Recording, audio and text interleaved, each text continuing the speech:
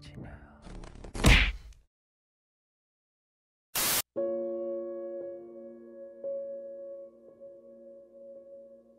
Tak payahlah kawan dengan dia ni.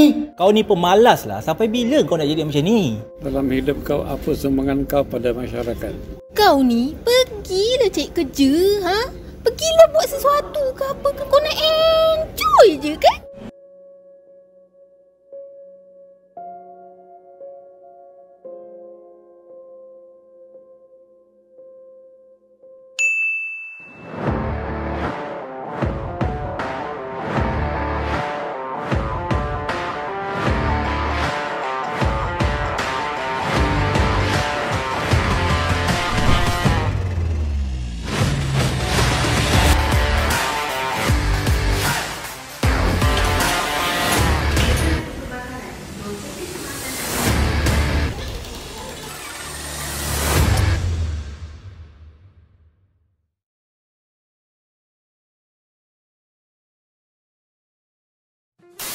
Hai, Assalamualaikum semua. Bersama dengan Mak Ran dalam rancangan Bajet-Bajet Podcast Sembang Lebat.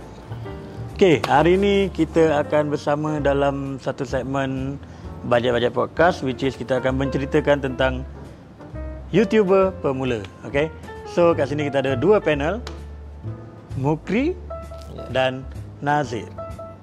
So, hari ni kita akan berborak sikit lah. Kita borak santai-santai je berkenaan dengan YouTube. Memandangkan kita sekarang ni sedang berada di YouTube Masterclass anjuran HRDF dan Kokombi Academy. Okay, so apa-apa pun sebelum kita teruskan, aku minta sebaik korang untuk kenalkan diri lah. Okay. Silakan Cik Mukri. Bismillahirrahmanirrahim. Nama saya Muhammad Mukri bin Muhammad Ihwan. Berumur tahun ni 25 tahun. Berasal daripada Selangor. Sekarang menetap di Ampangan Negeri Sembilan. Dan Alhamdulillah buat masa sekarang kerja tu masih belum ada lagi lah kan. Cumanya kita just trade dalam saham. Oh, kerja sendiri ni. Ini kerja usahawan sendiri. ni. Full time trader. Full time trader. Wah, duit berkepuk. Duit berkepuk. Duit nak kata berkepuk tak juga. Tapi insyaAllah lah. Umur muda-muda dah trade ni benda bukan benda yang mudah. Tapi difahamkan Al-Hafiz kan? Alhamdulillah. Itulah kira Alhamdulillah Ta'ala bagi orang kata kelebihan untuk nak hafal 30 juzuk tu. Itu je. Alhamdulillah, bukan senang. Bukan senang. Sebab ialah bukan dalam, kalau kita tanya pun kebanyakan orang kadang-kadang baca Quran pun kira masih kurang. Betul, setuju. Orang kata dari segi hafiz lagilah jauh. Jadi kira antara dapat yang terpilih. Alhamdulillah.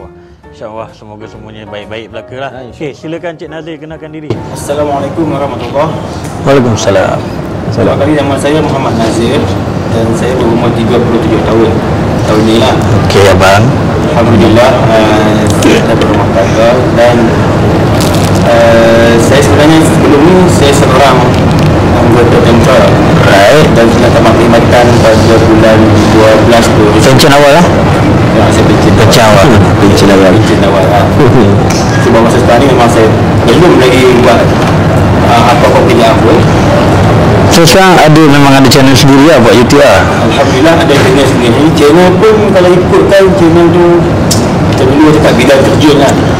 Buat suka-suka Suka-suka, tapi Alhamdulillah bila dah cuba beberapa niche video macam video Islamik dapat sambutan dan saya fikir nak teruskan.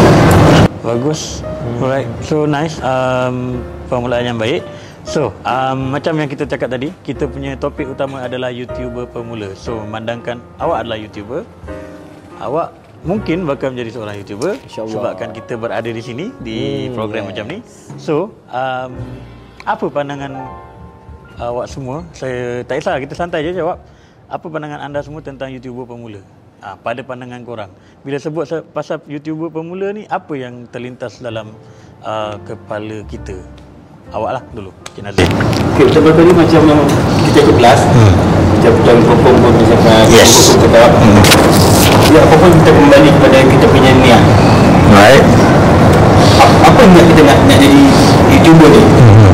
Sebab bila berbalik pada niat, baru kita boleh tahu apa konten yang kita nak isi. Konten tu macam patut syariah kan. benda-benda yang orang kata baik lah. Baik lah. Memberi manfaat orang cakap kan. Yang sampah kan. Betul. Prank. Yang boleh prank yang baik ataupun yang salah di sisi agama, ataupun yang boleh menimbulkan. Maknanya dia lebih daripada sudut yang positif sahaja lah. Ya, dia kalau kata kita bercerita tentang benda YouTube ni adalah satu medium untuk kita orang kata menonjolkan bakat kita. Mungkin kita ada bakat dari segi videografi, mungkin kita ada bakat dari segi pengacaraan, ataupun mungkin kita ada bakat dari segi macam berlakon drama atau something like that. Macam saya sendiri pun, saya memang tak pandai dalam bidang lakonan, tak pandai. Jadi kita cuba ke arah ni, tapi dengan cara yang berbeza lah. Mungkin contohnya saya buat apa? Murattal Al-Quran. Kita kenalkan kesempatan dakwah. Betul. So memberi manfaat pelakon, kita cuba sebarkan dakwah. Jadi melalui video-video tu dia memberi manfaat kepada orang juga. Mungkin saham akhirat. Ya, betul. InsyaAllah. InsyaAllah. Mukri, apa pandangan tentang YouTuber pemula? Perkataan YouTuber pemula tu. Kalau dari segi pandangan saya, sebab saya pun nak kata jadi YouTuber, saya tak jadi lagi. Jadi kita dari segi tengok orang-orang kan, kadang-kadang diorang ni lebih kepada macam nak niat diorang tu sebab diorang dah tengok orang yang dah berjaya, YouTuber yang lain, maksudnya yang kira dah so dia macam dah ada satu pembawakan. Dia nampak orang tu berjaya, dia pun okey, aku pun nak jadi YouTuber. Tapi pada masa sama ilmu tak ada. Apa dia, maksudnya dia kalau dia follow yang YouTuber yang betul-betul kata yang bagus, tak apa. Ini yang kata yang ambil yang prank ke apa, benda-benda yang yang takut nanti dia terikut, dia akan buat cara yang sama. Yelah, setengah orang kalau macam buat contoh lah, kita ambil contoh macam Isa Aisab ke, dia orang buat video prank apa semua. But the thing is, dia orang pun datang dalam satu kumpulan yang besar, dan dia orang pun ada ikut law jugalah, walaupun kadang-kadang dia orang langgar, tapi at the end of the day dia orang pun masih lagi orang cakap apa, kalau ada apa-apa berlaku, dia orang akan terus settlekan ataupun selesaikan benda tu dengan baik kan. So mungkin kalau kita baru nak mula adalah sesuatu yang merisikokan juga kan, kalau kita sendiri juga. Betul lah. Ya betul. Dia bila berisiko tu kita kena kaji sendirilah. Yalah, sebelum kita buat apa-apa kan. Sebelum apa-apa pun kita kena kaji apa yang boleh kita buat. Sebab benda ni ialah benda yang sekali kalau kita dah terjun dalam bidang contoh YouTuber, bila video kita tu dah di-upload, takut nanti orang dah share, benda tu dia akan jadi orang kata saham untuk kita lah. Yalah. Takut orang ada yang terikut. Orang terikut. Kalau benda yang baik tak apa lah. Kalau benda yang baik apa? Tak elok tu. Itu yang tak nak tu. Okey, terima kasih untuk soalan pertama ni. So sebelum kita terus ke soalan yang seterusnya, kita akan berhenti berehat sekejap dan kita tengok footage ni. Rolling. Alright, Assalamualaikum. Sekali lagi anda bersama dengan saya Zack Zawani, dan sekarang saya berada di MITC Melaka bersama dengan seorang insan yang sangat hebat, iaitu Encik Ali daripada channel YouTube Mr. Kokom. Ya betul. Jumlah follower dia sekarang Cik Ali berapa Cik? Tak silap saya 800,000. 800. Yang saya tengok 806,000 Cik Ali. Okey, saya tak nak ambil masa Cik Ali. Okay. Terhebat. Saya nak tanya Cik Ali, apakah rahsia kejayaan you boleh sampai ke tahap ini, mencapai jumlah subscriber yang sangat banyak dalam YouTube? Silakan. Okay, first bila kita refer pada YouTube, make sure consistent. Sebab YouTube game dia adalah konsisten. Once you dah tak konsisten, YouTube sendiri yang takkan release you bagi untuk orang tengok. Jadi untuk tips yang pertama untuk successful dalam YouTube, make sure consistent. Dan yang kedua, pilih audience yang kena dengan you. Macam you nak buat, you suka contohlah travel, janganlah pergi benda lain. Jangan bawa masakan pula. Contoh, keep dua benda ni, insya-Allah lama-lama boleh berjaya. Okey, konsisten dan fokus kepada niche yang kita nak buat tu Cik Ali. Okey, baik. Yang paling penting Cik Ali, saya nak tanyalah, kalau kita tengok sekarang lambakan ramai gila anak-anak muda yang nak jadi YouTuber tau. Jadi apa nasihat Cik Ali pada insan-insan yang kat luar sana tu yang nak bermula dalam bidang ni? Silakan. Okey, baik. Memang kita sedarlah sepanjang PKP kenaikan untuk orang menjadi YouTuber semakin ramai. Betul. Sebab semua orang duduk rumah dan internet punya trend melonjak. Okey. Jadi bila nak jadi YouTuber, pertama sekali niat tu kena betul. Niat ni apa? Kadang orang aku buat ni sebab nak duit. Okey. Tapi kita kena fikir YouTuber ataupun YouTube punya platform ni, jangan fikir duit dulu. Kita adalah content creator. Kita adalah entertainer, orang yang entertain orang. Okey. Kita bagi orang happy, nanti baru dia datang. Kita meletakkan konten dulu, duit datang nanti. Alright, jadi nombor satu adalah niat. Dan yang kedua, bila internet ni adalah jenis yang borderless. Semua konten kita boleh buat. Okay, jadi kita kena refer balik. Kita ni ada adab. As a orang Islam, kita tahu apabila kita buat something yang mana something tu berkekalan, dia akan create benda berkekalan juga. Contoh kalau buat benda baik, pahala yang berkekalan. Walaupun sampai mati. Sampai dalam kubur, amal jariah kita tu. Yes, malaikat tetap tulis. Jadi betul, niatkan buat konten tu untuk memberi manfaat pada orang. Tambah nilai hidup orang lain. Selain tu ada lagi Encik Ali? Masya-Allah. Dah banyak. Okey. Baik Encik Ali, kalau nak tengok kejayaan dalam YouTube ni sendiri, dah banyak kejayaan Encik Ali capai Alhamdulillah. Alright. Okey, itu saja Encik Ali, dan insya-Allah kita jumpa lagi nanti di segmen yang seterusnya kembali ke studio. Bye. Okey, terima kasih. Sekarang ni kita kembali. So, soalan yang seterusnya lah, ada nak minta pendapat dan juga pandangan memandangkan Abang Nazir dah pun bergelar seorang YouTuber. Nanti kita akan letakkan lah link dekat description untuk channel Abang Nazir. Jadi, soalan saya sekarang ni Abang Nazir, jangan lupa subscribe. Okay. So, soalan saya sekarang ni adalah apa yang membolehkan ataupun melayakkan seseorang untuk bergelar YouTuber ataupun content creator? Pandangan abang ataupun macam mana? Kita kena faham macam yang kita sebut content creator. Apa tu content creator? Okey. Seorang yang membuat konten. Seorang yang membuat konten. Kita kena tengok konten apa yang kita nak bagi ketengahkan. Yang kita nak ketengahkan. Adakah konten tu memberi manfaat kepada orang lain? Betul. So ini yang tadi yang kita dengar dalam kelas berkaitan dengan apa tadi? Nawaitu. Ya, betul lah tu. Ada dalam hadisan. Innamal a'malu binniyat. Betul. So maknanya kita kena set up. Ya, tapi kita kena tahu lah. Kalau kita nak buat jadi YouTuber ni, walaupun saya bukanlah YouTuber yang berjaya sekalipun, tapi still ada subscriber lah. Yang betul-betul ni niat lah kan. Ya, betul lah. Kita kena tahu apa yang kita nak bawa dalam konten kita tu. Okey, maksudnya macam mana kita nak maintain. Elok-eloknya benda yang kita dah fikir dan kita dah set up awal-awal. Kita tak boleh kan cakap benda yang lain tu macam buat drama pasal tak salah benda tu, tapi biarlah ada landasan dia kan. Ada landasan berlandaskan sesuatu. Ada nasihat dia, jalan cerita pun dia nasihat dia. Kita tak berlandaskan pada hukum Islam semua kan. Okey, pada Cik Mukri pula nak tanya ni, apa pendapat ataupun pandangan tentang lambakan YouTuber yang dah ada? Kita nak minta awak komen, bukanlah YouTuber yang besar, tapi mungkin awak pernah nampak YouTuber baru naik. Kan, mungkin awak boleh bagi pandangan terhadap YouTuber yang baru nak naik ni. Sebab kita tak tahu, macam sekarang contoh lah, kita bagi contoh kita ada banyak medium ataupun platform untuk social media ni. Selain pada YouTube, kita ada TikTok, kita ada Bigo lah, apa benda semua kan. So benda-benda macam tu. Apa pandangan awak tentang lambakan social media ni pula? Maksudnya dari segi macam abang cakap tadi pasal niat. Okey, so bila awak fikir balik macam contoh terlalu banyak orang yang buat konten, kita tak tahu pula konten yang diorang tu kadang-kadang ada yang meniru pun je, ada yang macam over pun je, tak sampai diorang just buat drama tanpa ada unsur-unsur pengajaran yang diselipkan. Mungkin boleh bagi komen sikit. Bagi saya, kalau tengok daripada pemula-pemula ni, dia orang lebih kepada macam kalau tengok yang baru nak up ni, dia orang akan mula daripada IG lah kan. Okey. IG atau Facebook, dia orang akan mula dengan cari dia orang punya followers apa semua dari segi yang tu. Jadi bila dia orang dah ada orang kata geng-geng dia orang ni, jadi itu yang dia orang akan terus ke YouTube. Sebab daripada situ akan ada dia dah ada geng dia. Dia dah ada follower dia. Jadi kebanyakan itulah kadang-kadang yang itu masalah dia, sebab kadang-kadang kalau kita tengok kebanyakannya perempuan lah kan.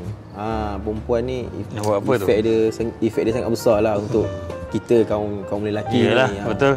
Sebab kadang-kadang kalau kita tengok pun kebanyakannya sekarang lebih kepada macam yalah konten-konten yang menari, berjoget apa semua.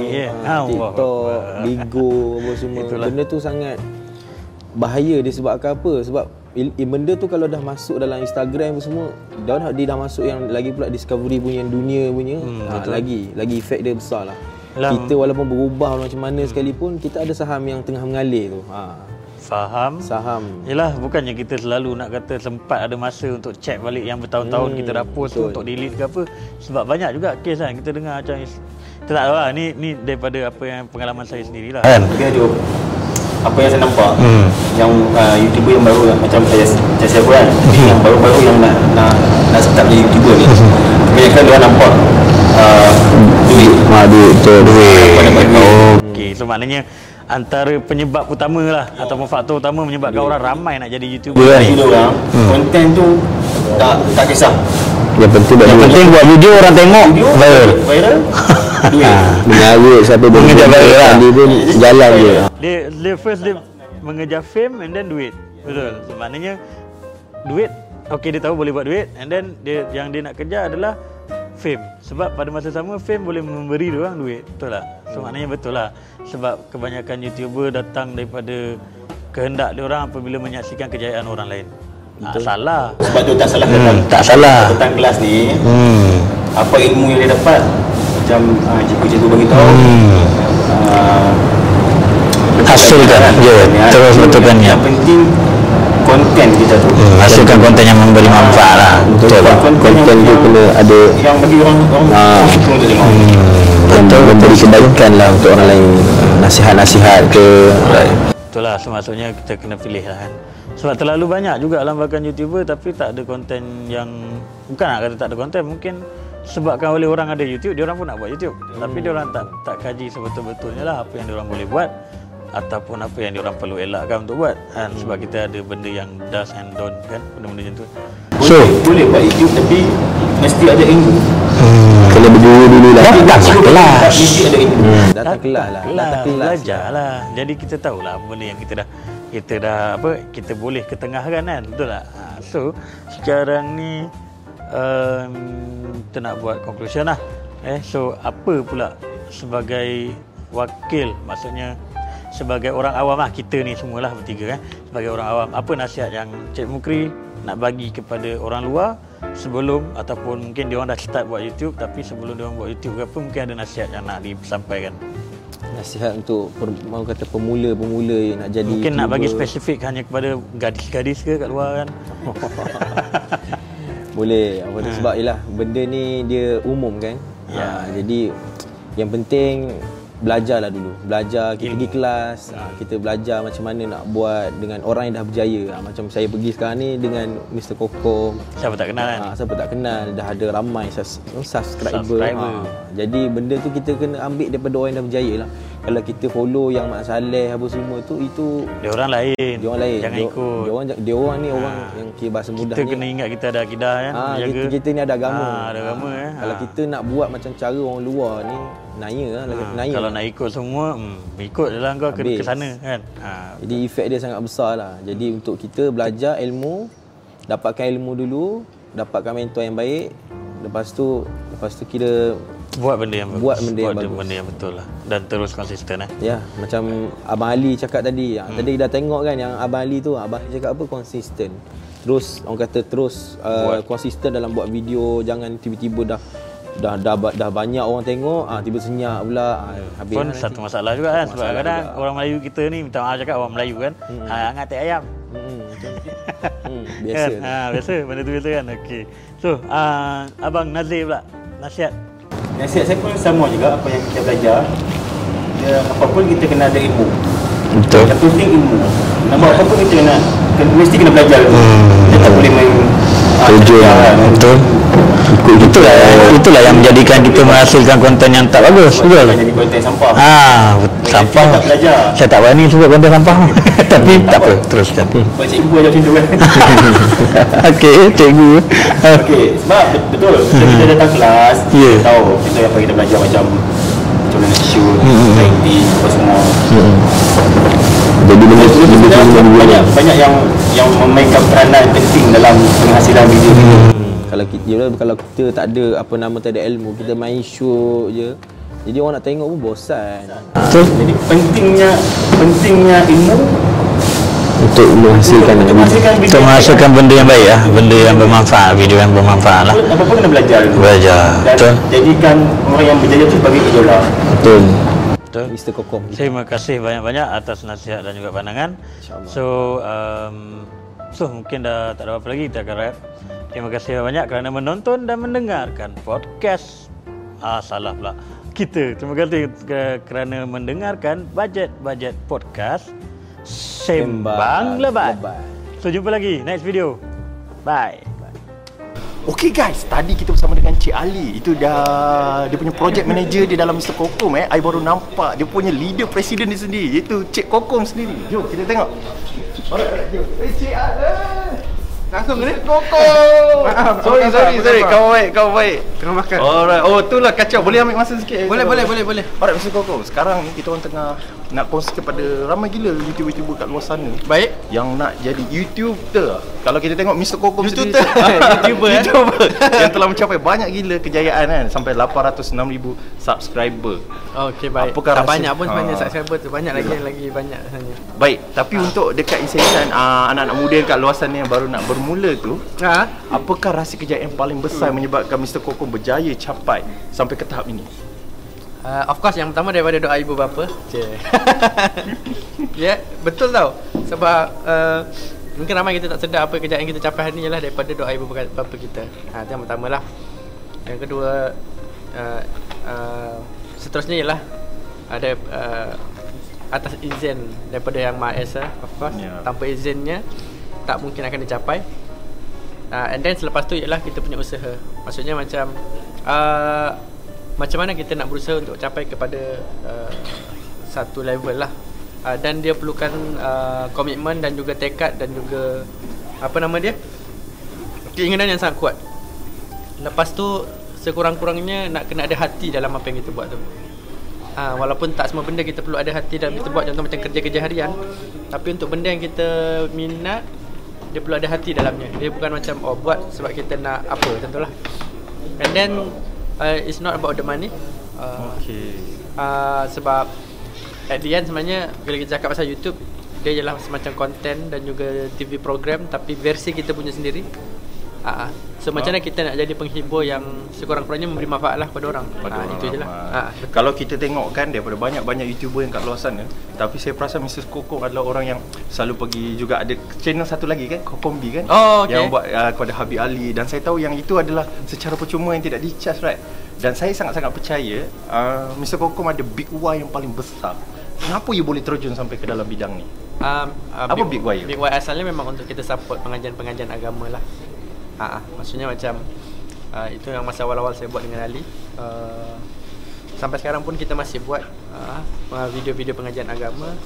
Cuma kebetulan masa kita fikirkan apa jalan untuk nak kita ada video yang lebih cantik, ialah kita melalui buat bisnes. So dan kita buat bisnes ni lah. Dan somehow kita sempat pula belajar dengan guru-guru marketing. Itu wajib itu wajib untuk kita tahu, sebab ada mentor. Sebab kita perlu mereka untuk ajar kita teknik-teknik ialah marketing yang betul. Sebab video kita perlukan marketing. Kalau tak kita yang promote video kita, siapa lagi kan? Takkan tak tolong orang lain promote. Betul tak? So saya rasa itulah antaranya.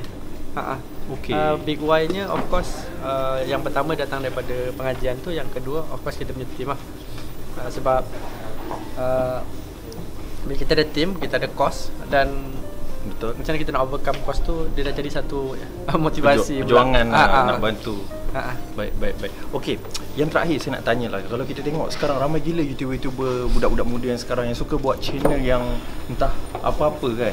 Yang kadang-kadang sampai dia tahu yang dia akan menjadi saham pada orang ramai yang melihat contoh. Lagi-lagi anak muda zaman sekarang terpengaruh. Apa nasihat you kepada anak-anak muda yang kat luar sana sekarang ni dengan dunia cabaran yang PKP apa semua yang tengah sibuk nak jadi ni? Apa nasihat you pada anak-anak muda kat luar sana? Saya rasa dia lebih kepada ilmu. Saya yakin sebenarnya kalau diorang tahu, diorang pun tak nak buat pun. Cuma kebetulan diorang tak tahu dan diorang tak ada ilmu tentang benda tu. So itu yang jadinya diorang buat benda tu tanpa ilmu. Maksudnya macam dia nampak benda tu boleh buat duit, lepas tu jadi pula kebetulan video tu kan. Banyak pula tontonan. Lepas tu dia tengok, mungkin terinspirasi daripada YouTuber-YouTuber luar. So hati-hati untuk terinspirasi daripada YouTuber-YouTuber luar, terutama yang bukan Muslim. Sebab apa yang diorang buat, diorang bebas buat apa saja tanpa halangan, tanpa kita perlu fikir pasal hukum agama. Tapi kalau kita ada batas-batas yang kita perlu jaga. Faham. Memang akan ada halangan sikit dari segi cara nak grow. Sebab bila kita berada di batas agama, dia tak semua konten kita boleh buat. Dan itu menyebabkan kita akan sangkut pada satu level. Maksudnya macam yang minat pun tak semuanya orang akan minat. Tak semuanya. Betul. Sebab orang mungkin yang tak minat agama mungkin tak nak tengok konten kita. Betul. So kat situ je lah kita dah kekurangan subscriber sebenarnya. Sebab ramai sekarang tengok ramai gila. Tapi hati kena kental lah. Marketing. Tapi hati kena kental lah. Maksudnya macam jangan tergugat pula. Jangan macam orang buat konten macam tu naik pula subscriber, kita buat macam tu. Ya, betul. So nasihat dia yang terakhir adalah mulakan dengan ilmu. Mulakan dengan ilmu. Mencuba di bidang YouTube. Mencuba di bidang YouTube. Terutamanya ilmu agama. Yes, betul. So untuk jadi Mr. Kokong yang hebat, you kena betulkan dulu dalaman you dan niat you. Itu jadi yang paling terbaik. Baik. Alright, jom kita kembali ke studio. Thank you so much Mr. Kokong. Terima kasih banyak. Ya, lambai sikit gitu. Jangan lupa subscribe. Mantap. Thank you. Aku panas macam ni. Kau pahal, ha?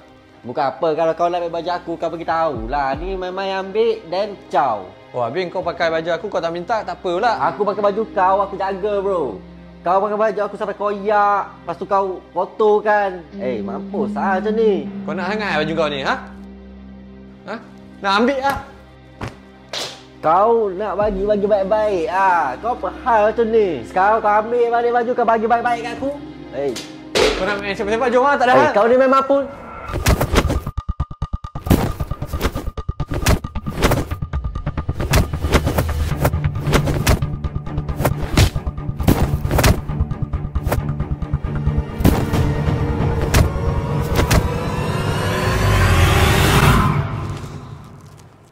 Hussein, kau nak pinjam baju kau Aku nak keluar sekejap